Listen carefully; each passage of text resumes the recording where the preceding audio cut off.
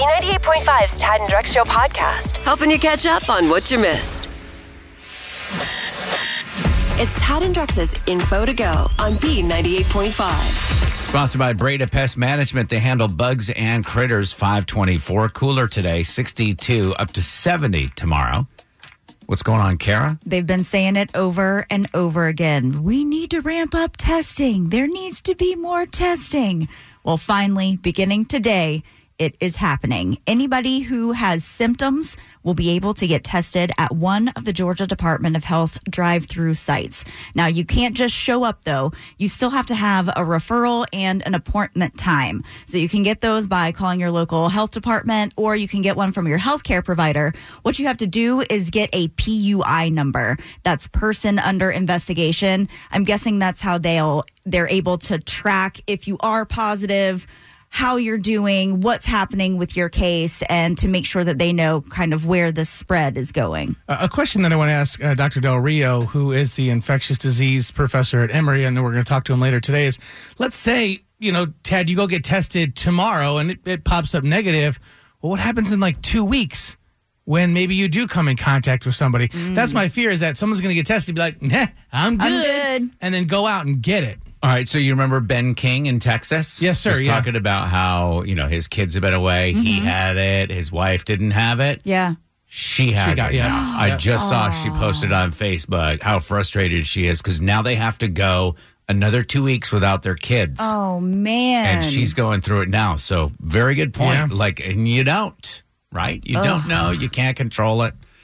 Terrible. We need a good story, yeah? Let's do that. I get a good feeling, yeah. So we've seen a lot of companies lately switching gears, not only just to kind of stay afloat and be able to pay their employees, but also to help fabricate some much needed medical equipment that there's just a crazy shortage of. And West Georgia Cornhole is no different. They've gone from making their cornhole boards to making facial shields for medical workers. Owner Brandon Greba had a friend that was in the medical community saying that they had a huge shortage of these things, and Brandon and his company just happened to have the cool equipment available that could cut the plastics and everything needed to make these facial shields. And he went to work, and he said his employees were pretty jazzed about it. We're retooling on these masks, so the guys kind of got excited about the masks and stuff to help out, the cause and everything, and try to end this. So they jumped on board, and kind of proud of that too. So it's been fun. It's very cool, but I hear that story and I go, who decides? You know what we need to do is start a cornhole making company. They have to exist. Somebody has to do it along the way, but... And I love that conversation I probably had with Brandon and some of his buddies where, they were probably drinking on a driveway somewhere, wearing their white polo shirts with their khakis and, their Braves hat. And they all went to UGA. Right. Their little Georgia, Atlanta bro. They probably live in Brookhaven. We need a cornhole company, but what should we call it? West Georgia Cornhole. No, I would go back further than that. Okay. So the boys, they're playing cornhole, talking about the inferior cornhole boards that they're playing with. Of course. How much cooler they could do it. I mean, we're talking about a board with a hole in it, but they were like, there's something about this board not good enough. We can make it better, and we will own the cornhole market. Do you feel like maybe we're talking crap about them because we're secretly jealous? Because they get to drink beer and play cornhole all day at job, work? Yeah. Yes. She's in the know about everything happening in pop culture. Can you beat her? It's Are You Smarter Than Kara on B98.5. Hey, Patricia and Dunwoody. Hi. Hi, could you please kick Kara out of the studio for us? Okay, Kara. Go on and get out. I'm out of here, Patricia. Good luck. Thank you. We're going to ask you 5 pop culture questions. If you answer more right than Kara, she will pay you $100 of her money. If she answers more right than you, she wins. All ties go to the house. Are you ready for question 1? I'm ready. All right. Kanye West said he's voting for Donald Trump this year. What's the name of Kanye's first child? Northwest. Number 2, Kristen Davis will host a dating show where a woman tries to find a sugar daddy. She played Charlotte for 6 seasons on what show? Sex in the City. Number 3, Jeff Bezos lost $36 billion in his divorce settlement last year. But don't worry, he's already made that money back. Imagine. He owns what e-retailer? Amazon. Question number 4. Actor Danny Trejo is feeding LA hospital workers from his Mexican restaurant. What's the name of the taco enchilada lunch combo most Mexican restaurants serve? A taco and enchiladas, chicken. You're like, it's a number 5. Yeah, it's got a name to it. It's usually the number 1. You don't have an answer? Taco and enchiladas. It's a lunch combo. I don't blame you for tacos. It's the lunch combo. Sorry. All right, finally, number 5. Reese Witherspoon's fashion brand website crashed after she offered free dresses to teachers. What's the name of Reese Witherspoon's brand? Oh, God, I have no idea. She's not Goop, but I'll go with Goop. Let's bring Kara back in. I like the guess. The effort was well worth it. Patricia and Dunwoody getting 3 right, but those last 2 are really, really tough. I'd be surprised if Kara gets those as well. All right, same questions. Number 1, Kanye West said he's going to be voting for Donald Trump this year. What's the name of Kanye's first child? North. That's what Patricia said. It's 1-1. Number 2, Kristen Davis will host a dating show where a woman tries to find sugar daddy. She played Charlotte for 6 seasons on what show? Sex in the City. If you want to see that show live, just go to the bar at Hal's in Buckhead. It's the same thing. That's what Patricia said is 2-2. Number 3, Jeff Bezos lost $36 billion in his divorce settlement last year. But don't worry, he's already made that money back. He owns what e-retailer? Amazon. Yeah, doing pretty well right now. That's what Patricia said, 3-3. Number 4, actor Danny Trejo is feeding LA hospital workers from his Mexican restaurant. What's the name of the taco enchilada lunch combo most Mexican restaurants serve? Speedy Gonzalez? Is the right answer. What? How about that's one of my favorite questions I've ever written, by the way. I've Kara. never heard of the Speedy Gonzalez. Oh, my God. I would say 90% of Mexican restaurants have the Speedy Gonzalez. Patricia didn't have an answer. You're up 4-3, Kara. That's all right, Patricia. You're with me, right? We can answer questions about I didn't know salads. it. And, number 5, Reese Witherspoon's fashion brand website crashed after she offered free dresses to teachers. What's the name of her brand? I believe it's Draper James. How did you know that, Kara? Impressive. That is the right answer. Patricia said Goop. That's just a good guess. Final score is 5-3. Patricia and Dunwoody, are you smarter than Kara? I guess not. Not today. That was a clinic, Kara. 750 wins and just 25 losses. Ooh, sorry, Patricia. It's okay. B98.5, 80s, 90s, and now. Good morning. What day is it? Oh, gosh. A Thursday. Today is Thursday, I was yes. listening to the gentleman, Chris, that comes on this radio station from 2 to 7. He goes, Gentleman. Yeah, he is a gentleman. He goes, hey, what's going on, everybody? It's Wednesday. It's pasta night in my house. That's all he said. That's all he said? That's all he said. Yeah. It's like, well, Prince Spaghetti Day, isn't it Wednesday? yeah. I mean, that gentleman is correct. Yeah. So what do you guys think college kids are doing right now? I imagine Zooming with their friends, meeting up at parks, drinking beer 2 feet from each other, right? Right now, they're still sleeping Oh, or just going to bed right. from the night before. We have a college kid that lives down the street, and I was talking to his dad the other day. He's like, yeah, my son gets up at 1:30 in the afternoon. Must be nice. So that's what we imagine college kids are doing right now, but not Jenny Zhang and her friends. They started a nonprofit organization, right? Jenny's on the phone with us right now. Tell us about Feed the Front Lines. We are a network of college and medical school students. One of our director's friends started a similar chapter in New York, and we kind of went off of that and just kind of got it going from there. So Feed the Front Lines, you guys collect money, and do you give gift cards to people on the front lines? So we get community donations, and we actually use that money, and our coordinators or volunteers will reach out to local restaurants and set up deliveries for a certain time to certain hospitals. So we are actually directly purchasing meals from locally owned restaurants and then just getting that coordinated to go to the hospitals. You're in medical school. Did you graduate, or where's your progress right now? I am still an undergrad at UGA. I'm finishing up my senior year. So go Dogs. But, Doesn't it make you nervous, though, to think, I mean, if you're going to go to medical school and become a medical professional, does it make you nervous with everything that you're hearing? I'm sure your parents are like, don't do it. Yes and no. I think part of me feels almost more motivated to do it because I've been seeing all these healthcare professionals really band together and garner a lot of community support. I think my parents definitely do recognize the risk more now. But, I'm also studying public health at UGA. So I'm kind of like, well, remember when you asked me what public health was? Well, here you got it. This is it. We are talking to Jenny Zhang from Feed the Frontlines, Georgia, a group of college students trying to get food in the mouths of healthcare workers and people working on the front lines. And Jenny, how do we get money to you? How do we help you? So the community can support us by donating directly to us on our GoFundMe or on our Venmo.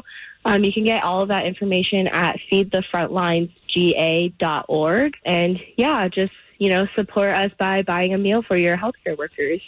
I got to say, young people get a bad rap, usually from me.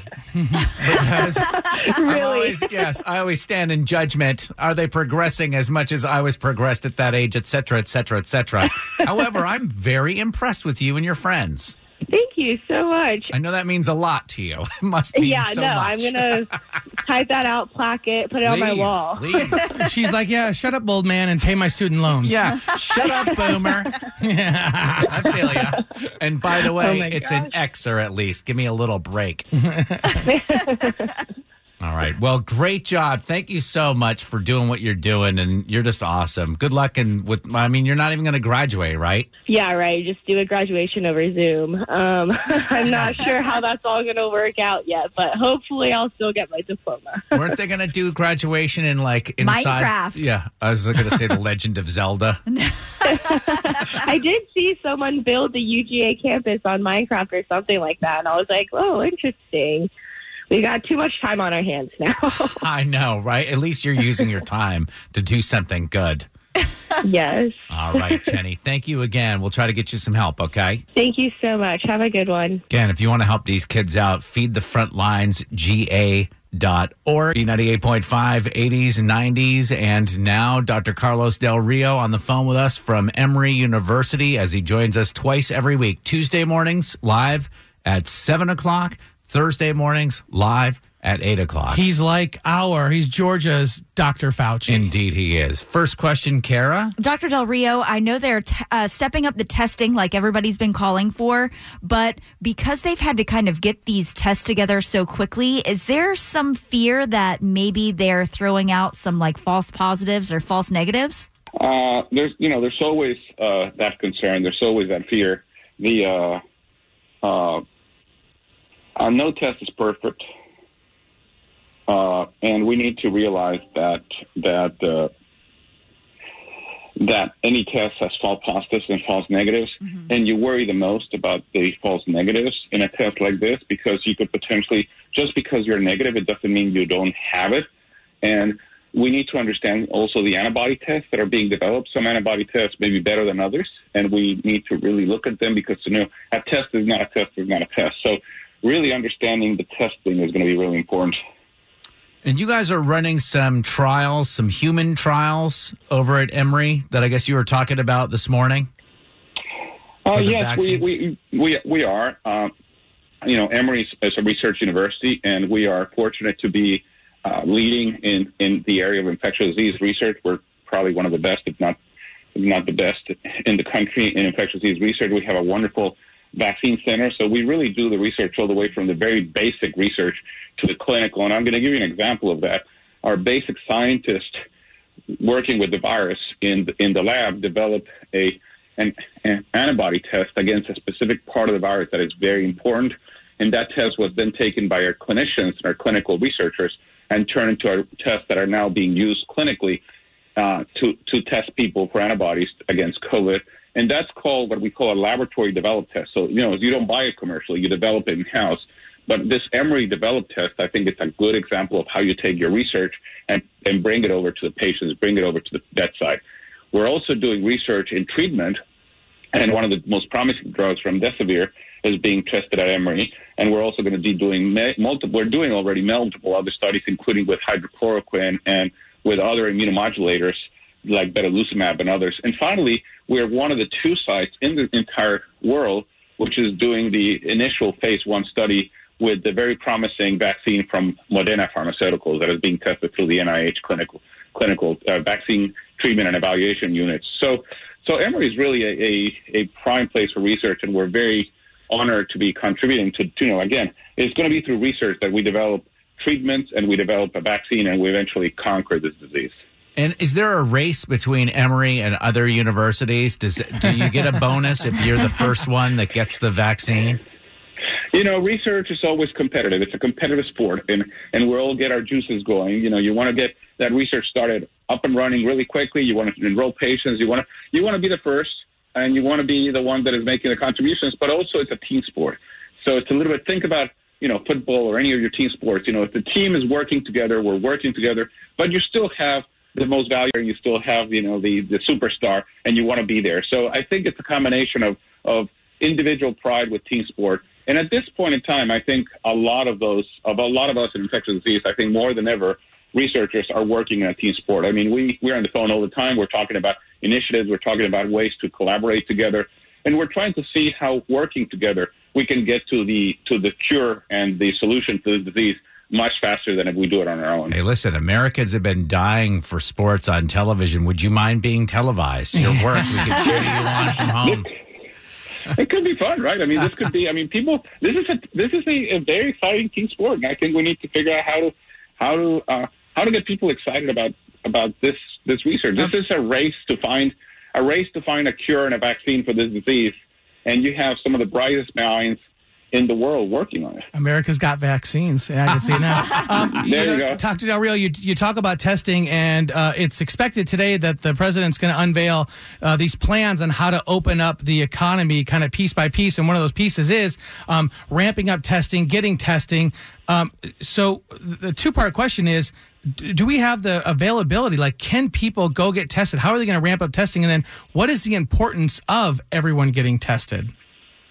Well, I think ramping up testing is something that is happening, but it needs to even happen more. And again, we can do it. It just is going to take some time. Part of it right now is really a throughput issue. I'll give you an example from here where I am at Grady. We have testing. We're doing it. But we have a machine that runs, 80 tests, 90 tests every 8 hours. So you can run basically 3 cycles, right? In a 24-hour period, you can run 3 cycles of 90 tests. That's 270 tests. So can we do 500 tests? Sure we can, but we need another machine, right? Because the machine capability is 270. And therefore, you need to order another machine. And it takes a while to get the new machine in and to plug it and to test it and to make sure it's running correctly. So that ramping up is exactly what that means. In other words, we're taking our current capability and we're ramping it up. I think a little bit like in the war when we started building planes and tanks and other things. You look where you start, and then you start ramping up to really do more and more. And eventually you get to where you need to be. But the testing is going to be critical, but it's not sufficient. You have to test people. You have to get the results to them right away. And then you have to get them isolated, and you have to get them to investigate their contacts right away. Because this virus spreads so quickly that if you wait 3, 4, 5 days to get the results to the individual and to get that individual isolated, there's already been 15, 20 people infected during those 5 days. So we need to figure out a way to get the results to people literally immediately. So is that how we can maybe start to think about reopening the country, is getting people tested, finding out if they're positive, and then immediately getting them into isolation? Exactly. Okay. And getting their contacts also controlled. So in other words, controlling little outbreaks like that is going to be critical. Okay. And I think part of it, it's going to be also, I think we're going to still continue to have to wear masks for a while, and I think we're still going to have to do a lot of social distancing. We're going to have to limit some big events, and at least for some time until we have a vaccine. But again, I think this is doable. I think this is so doable. The American people have done an incredible job limiting the spread of this disease. My question is about the CDC director who says that he's warning that we might see a resurgence next year. and just kind of like the regular flu. So I wanted to know how this virus is different than any other virus. Like, have we decided that we should be more scared of this outbreak than we have any other year?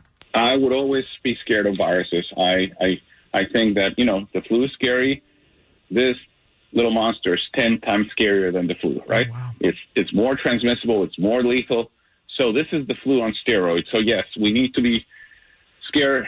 But I think more importantly, we need to be respectful and we need to take it seriously. Dr. Redfield says we may see a resurgence. Yes, we may. We may also see multiple other things. I don't want to worry that much about the future. I want to worry about the present. I want to get over this episode right now and then see what we need to do. But the reality is, even if we have a resurgence, the resurgence is not going to be what we're seeing right now. The resurgence is going to be different because we're going to have testing. We're going to have things that we currently don't have.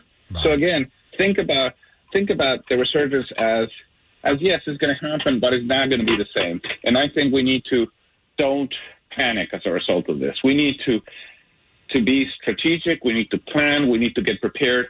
I think, we're going to be more prepared next time. So it's going to be less impactful. But is it going to happen? Very likely.